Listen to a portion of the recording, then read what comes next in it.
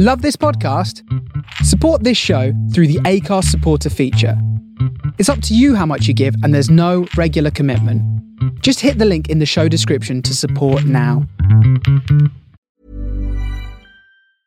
I'm Sandra, and I'm just the professional your small business was looking for. But you didn't hire me because you didn't use LinkedIn Jobs. LinkedIn has professionals you can't find anywhere else, including those who aren't actively looking for a new job, but might be open to the perfect role, like me. In a given month, over 70% of LinkedIn users don't visit other leading job sites. So if you're not looking on LinkedIn, you'll miss out on great candidates like Sandra. Start hiring professionals like a professional. Post your free job on linkedin.com/people today. Here's a cool fact. A crocodile can't stick out its tongue. Another cool fact, you can get short-term health insurance for a month or just under a year in some states. United Healthcare short-term insurance plans are designed for people who are between jobs, coming off their parents' plan, or turning a side hustle into a full-time gig.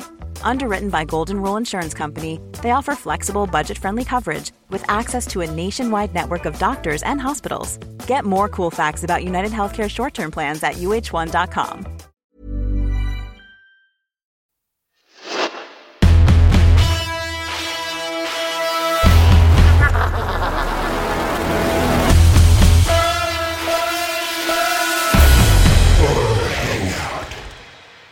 Welcome to the Horror Hangout, a podcast where film fans watch the best and worst horror movies of all time and talk about them.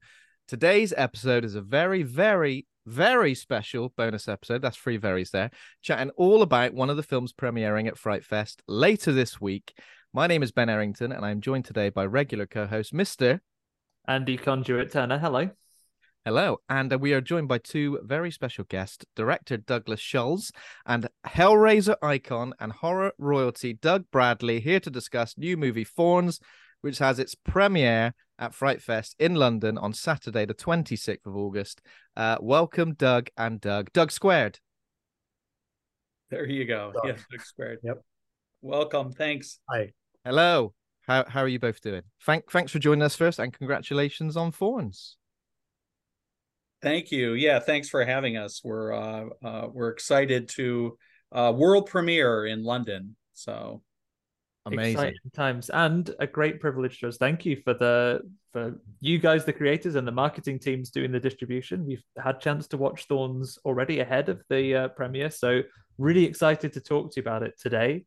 Before we get into the film itself, we'll do it in order, shall we?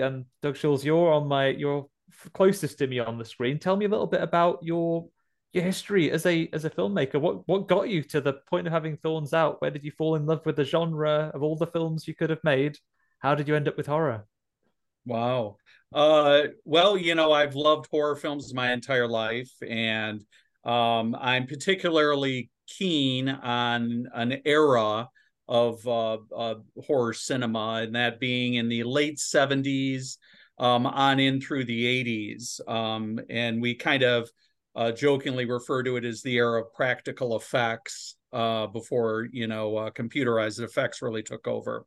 And that was the impetus for Thorns. I wanted to do an homage to the genre, to that era specifically. And so this was an exciting opportunity, to do a film where all of the effects are done on set, and which presents scheduling nightmares and all hosts of things, but it was a wonderful experience. So yeah. Wonderful, thank you. And Doug Bradley here, I mean, as a man who probably is a lot of people's influence and introduction to horror and the thing that maybe drew them into it, I know certainly growing up I saw your face on a lot of video shop covers, but what drew you to the genre of everything you could have acted in?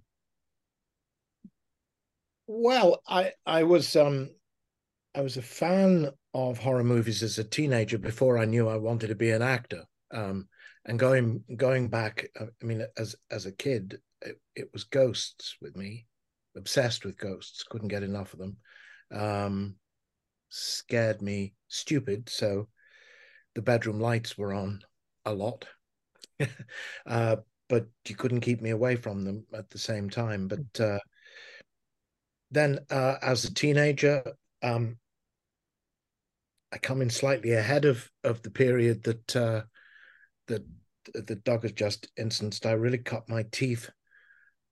Granada Television, which won't mean anything to American audiences, but independent television company in the northwest of England. I was born and raised in Liverpool, and just after every Monday night after news at 10:30, they had Appointment with Fear, and they basically screened the entire Hammer back catalogue.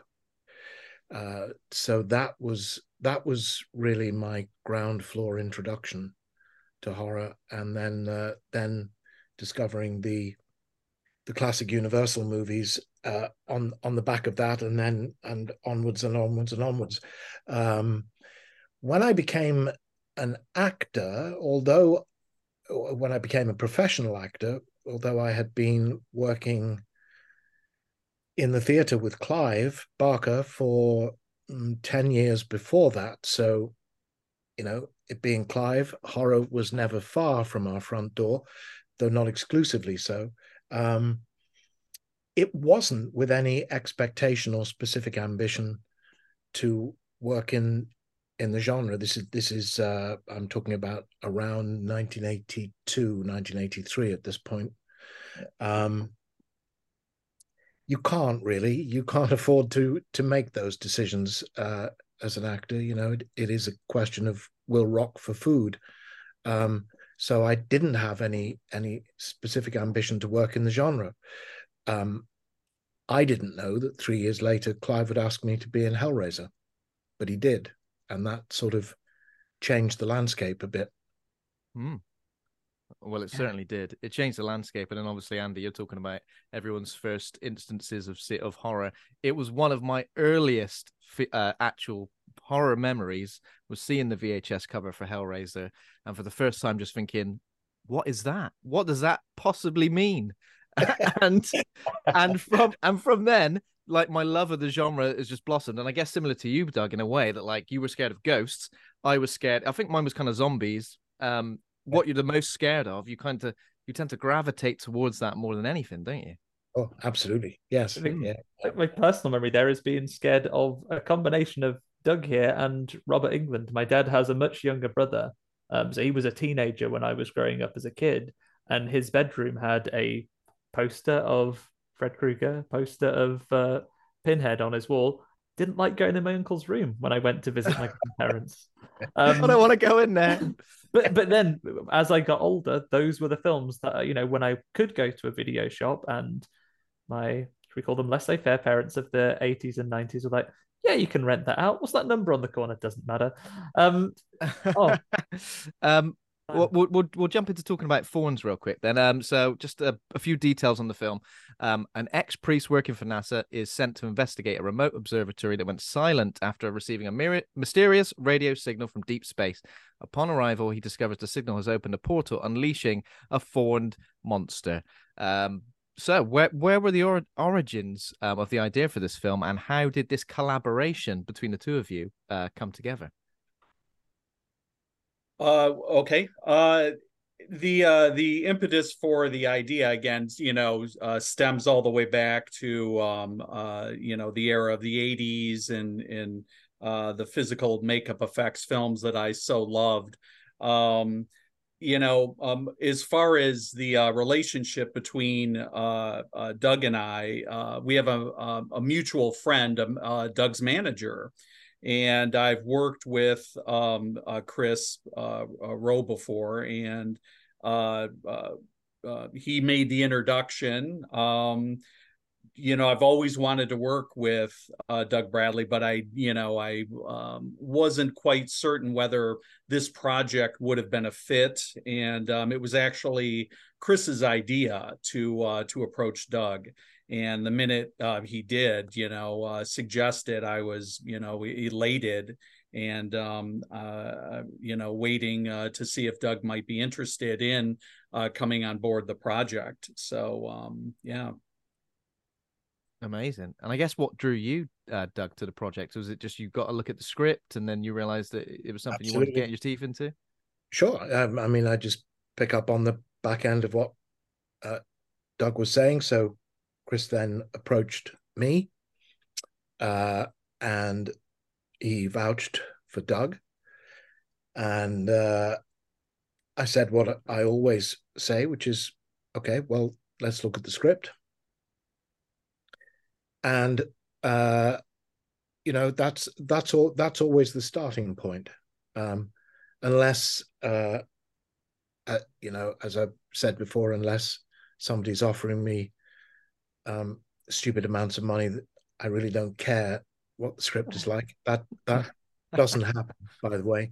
But one fine day, and with due respect to Doug, that was not the case here, though the offer he made was very decent. So you read the script, and either the script grabs your attention or it doesn't, and it did, and you pay closer attention to the part that you're being offered, and either it grabs your attention or it doesn't, and it did. It's a well-written screenplay. Certainly with the character that I'm playing, you described him as an ex-priest. I'm not sure he's ex, is he, Doug? Well, there is a character, your character is obviously the Archbishop. Yes. And we were debating at one point the difference between the bishop and the Archbishop. And I think you preside over more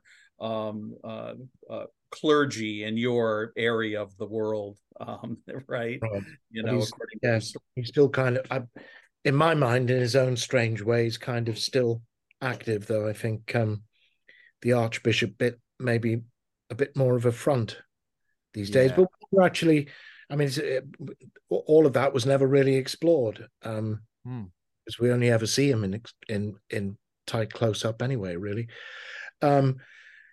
So the part, from what I've outlined, the part is intriguing. An archbishop who is working for NASA, as it were, or unnamed space agency, and this idea that because the strange things that are going on with the rogue space station sending out strange signals is happening in the heavens, and the heavens are, roughly speaking, God's domain, that this should also come under the purview of the church, as well as I'm not sure that NASA would agree to this idea, but it grabbed me, and then beyond that, it's an apocalypse movie. It's it kind of roots itself in the book of Revelation to some extent. I'm very much an atheist, so I don't really buy into all of that, but I love the language and the poetry and the imaginative ideas involved with that. So all of it just grabbed me, and so Chris negotiated, came back to me. I said yes, and here we are. Yeah. And how did you react when you got the yes, Doug? Oh yeah. Well, it was certainly made a segment of my filmic career, filling that bucket list, so to speak. And I've had the pleasure of working with some wonderful actors over the years, and Doug was amazingly well prepared, and so forth. Yeah. So. Doug raised a really good point there, and conceptually it's one of the things that I gravitate towards watching this movie. Call me old-fashioned, I like it when things fit together, and I love a connection in a story, and I really thought what you built there to kind of connect elements of faith with elements of science and finding links between them, and having a story where you could look at both of these, in many ways, diametrically opposite viewpoints of the world, right? How they could approach the same phenomenon, the same signal in very different ways and see those things unfold. Conceptually, it's a nice part for the film to begin. I think having Doug there to present and have that as the face of the church side of the things, and how that agency is looking at it is a really interesting point. But Doug Schulze, I noticed that we looking at it with your background as well. Not the first time you've touched on a combination of this as well. I noticed that, is it John, your lead actor, has played a character named Gabriel Goodman, at very least in one of your previous movies as well. Is it a name you really liked? I'm not sure if there's any connection between them, or is it just alliteration is character good that you wanted to bring into another film and have another turn with John starring in it as well? Yeah, we joked on set that we had unfinished business, right? But I've always been intrigued with stories having to do with spirituality and lost faith. I was born and raised Catholic, and I don't really practice. I find aspects of religion, many aspects frightening, but at the same time, I think everyone wants to believe in positive, hopeful things. And so I tackled the idea years ago, and way back when there was a thing called Blockbuster Video. And the film we made was, it actually did relatively well as this Blockbuster exclusive. And I worked with the actor John Bennett, who returns in this film. And John really he hadn't really pursued much acting since. And this script came around, and I just thought it very fitting, an idea to approach him about coming on board again to play in Thorns. So yeah, amazing. Get the band back together. There you exactly. So I mean, Doug, how was your preparation for this role compared to other iconic characters? Obviously, you didn't have to spend any time in the makeup chair. Less time in a makeup chair, right? It's more slightly less time. About 10 minutes. 10 minutes. Yeah. Well, if that, actually, it may not have been quite that long. The script. Lots of dialogue as well. Lots of dialogue to get your teeth into. Plenty of words. So learn them. Let them sink in. I am not actually an archbishop. So, you have to readjust your head to think of yourself as being one, albeit an archbishop of a peculiar caste in this case. Suppose as an atheist, playing characters that have a lot of religious connections and connotations must be interesting, at least. Yes, I mean, I describe myself as a religious atheist, which is partly to confuse Christians, which is easily done and always amusing, but also to kind of rescue the religious bit from organized religions who think they invented it, and particularly the monotheistic religions, being aware that the urge to religion predates those religions. It's always been there. The sense of the numinous and so forth. And I've always been very interested in mythology and folklore. I've always said that I would have a much easier relationship with Christianity if it would accept that it's operating in a mythological landscape. Specifically, if you look at the life of Christ and you look at the life of Dionysus from the Greek myths side by side, they're almost identical. It's when people want me to believe that these things actually happened that I kind of, sidle off to the side saying, don't know. Virgin births? Not sure. And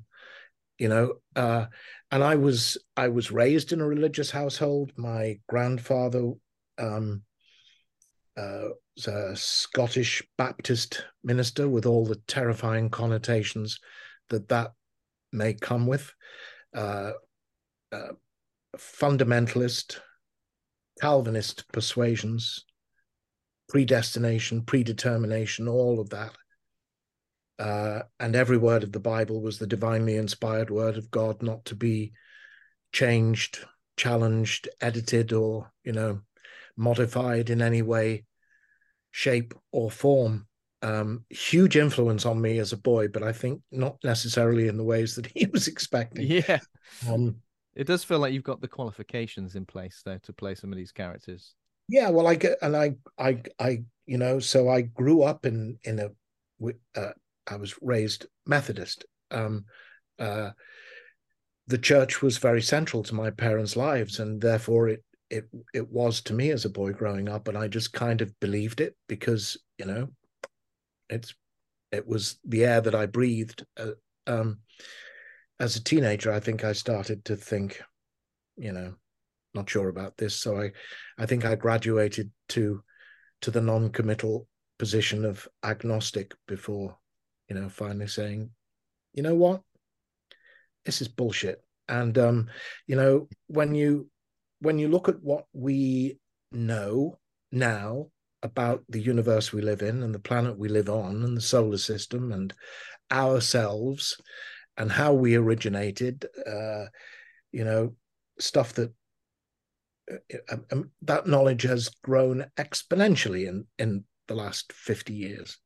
I don't think I have a very comforting worldview. I don't think the universe is a very comforting place.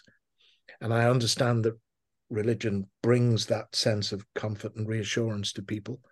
I'm not sure that they necessarily have any reason to suppose, that that's the case. We could blink out as a planet tomorrow if the right asteroid came along. I think the universe, largely speaking, would shrug its shoulders and carry on, and would barely be aware that this little blue dot in an unremarkable corner had gone.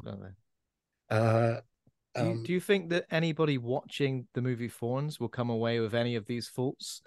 Were any of these discussions on set as well when discussing this? Because obviously it's quite a complex. I'm certainly coming away with them now. I'm gonna have to little sit down and think about the universe when I finish this film. I might need 10 minutes at least. I think I have a Lovecraftian view of the universe. I think Lovecraft believed it was a cold, unloving, and unlovely place.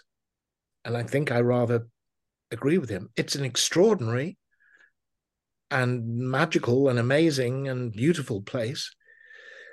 But, rather indifferent to us at the same time. I don't recall us engaging in these discussions, Doug. I mean, it was a fairly tight shoot, it was more about learn your lines and turn up on time and don't bump into the furniture than, worry yourself about about the larger metaphysical issues. This is good pub conversation for after we've had screenings of the movie. In the few minutes that we have, I want to make sure that we cover the bits. So obviously, we're screening at FrightFest. Doug, remind me, is this your European or world premiere over here? Yeah, it's the world premiere. We're starting here, and later in October, universe premiere. Universe premiere. Yeah, the universal premiere, and then we'll be going to Spain, and we just were invited to Stockholm, Sweden, for the Monsters of Film too. So. Nice. So yeah, so it's catching fire, and we're choosing our festivals carefully. We were invited to a few others, but we wanted to wait for the right rollout. And FrightFest is, I've never been to London, so I'm looking forward to it. Certainly one of our favorites as well. And it's lovely to have you joining us as well. So for the longer term folks, obviously, those that aren't able to make it to a festival this season, I know other things will likely be in discussion. So where is the best place to follow you, to see what's coming next, to see when we get distribution and where they'll be able to watch it at home as well? What other platforms they would be best to find you on and follow more about Thorns? Well, we have a social media page through Facebook. If you look up Thorns movie, you should be able to find us there. Yeah, beyond that, we hope to find an amicable distributor early in 24. So stay tuned for that, and we'll pass along the information too. So. Brilliant. Sounds good. Well, I don't want to keep Amazing. you and make you late for your next one. I know you've got a gamut of these to run before FrightFest. Just 3 sleeps to go at time of recording, everybody.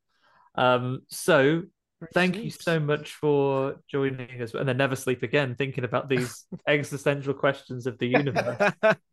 No way. Yeah, this has been a fascinating discussion. I would love to carry on the other side of the films. We'll see you in the bars around the places, I'm sure. But as we leave you, I'll give you a quick fire question to finish off. Both involved in horror, both horror fans, very quickly for each of you. I'll start with Doug Bradley. If you're introducing people to a horror film, they ask you for a horror film to pick and sit down and watch. What do you serve up to your friends and family as a horror recommendation? God, wow. It depends on the individuals, I think. I mean, my favorite horror film remains The Bride of Frankenstein. Some people say, "Oh, it's old, it's black and white, can't watch that." Halloween, the first Halloween, it's a brilliant piece of filmmaking and damn good horror film. Fantastic.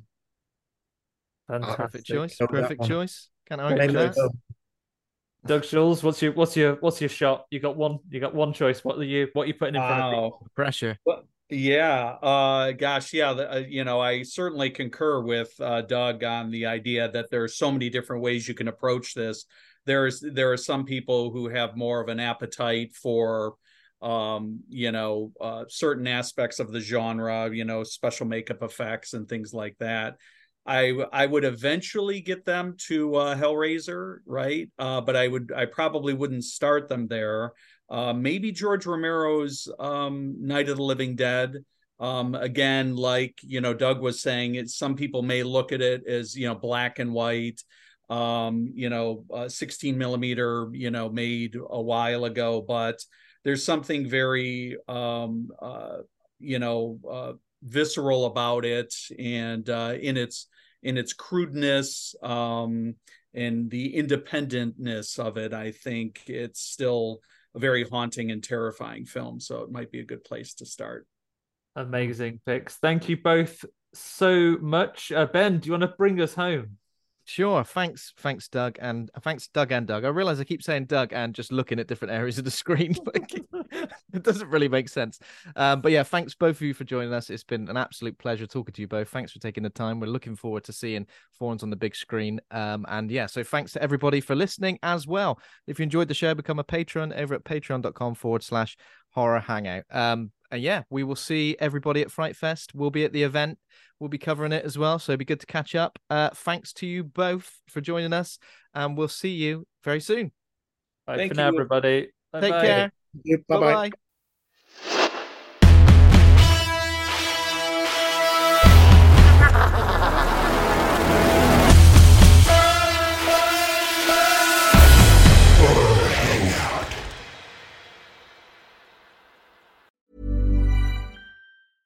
Even when we're on a budget, we still deserve nice things. Quince is a place to scoop up stunning high-end goods for 50 to 80% less than similar brands. They have buttery soft cashmere sweaters starting at $50, luxurious Italian leather bags, and so much more. Plus, Quince only works with factories that use safe, ethical, and responsible manufacturing. Get the high-end goods you'll love without the high price tag with Quince. Go to quince.com/style for free shipping and 365-day returns.